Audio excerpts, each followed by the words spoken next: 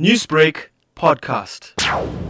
I think this day is particularly important in that, one, it celebrates the strides that have been made, particularly in ensuring equality for LGBTIQ people, but more so it also speaks about the work that needs to be done. So we know that in South Africa, in the continent of Africa, and the world over, LGBTIQ people continue to face prejudice, discrimination, and violence just for being who they are.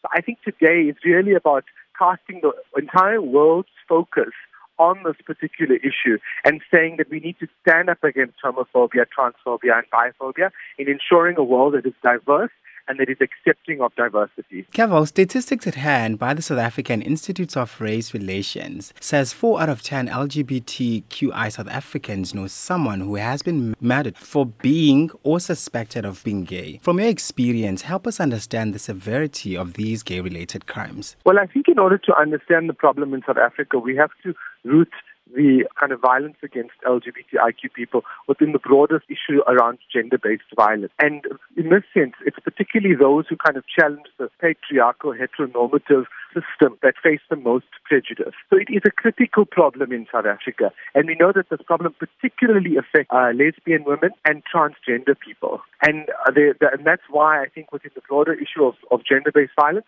this needs to be a serious issue that is faced not only by government, but by all of us within the community. And then following the political support of the top 3 parties in the country who have been very vocal to combat discrimination against the LGBTQI community and to promote these communities' rights, where do you think this country stands in preserving gay rights? Well, I think it's important for us to take a step back and acknowledge that there were a number of activists within our liberation movement, including Simon Nkoli, Bev Ditsi, Phumi Mthethwa, who fought in order to ensure that when we got to the point of constitutional democracy, that the rights of LGBTIQ people were protected. And so it's a really important thing for us as South Africans to celebrate. And that happened through the hard work of a number of activists and people within government to ensure that we have those rights. Secondly, I think it is important that we have leaders, including our president, who have come out and vocally spoken about ensuring and promoting the rights of LGBTIQ people. And it's only through that visibility, which is what the GALA archive speaks to, that we can ensure that we are moving forward. So I think critically it's about getting a lot of leaders stand up and speak out against homophobia, transphobia, and biphobia, and also kind of creating a visibility for queer people to ensure that people know that we exist in all communities and that we're not going anywhere. And then just lastly, how does this day serve to promote tolerance of any marginalized or minority communities? Once again, I think the issue is around visibility.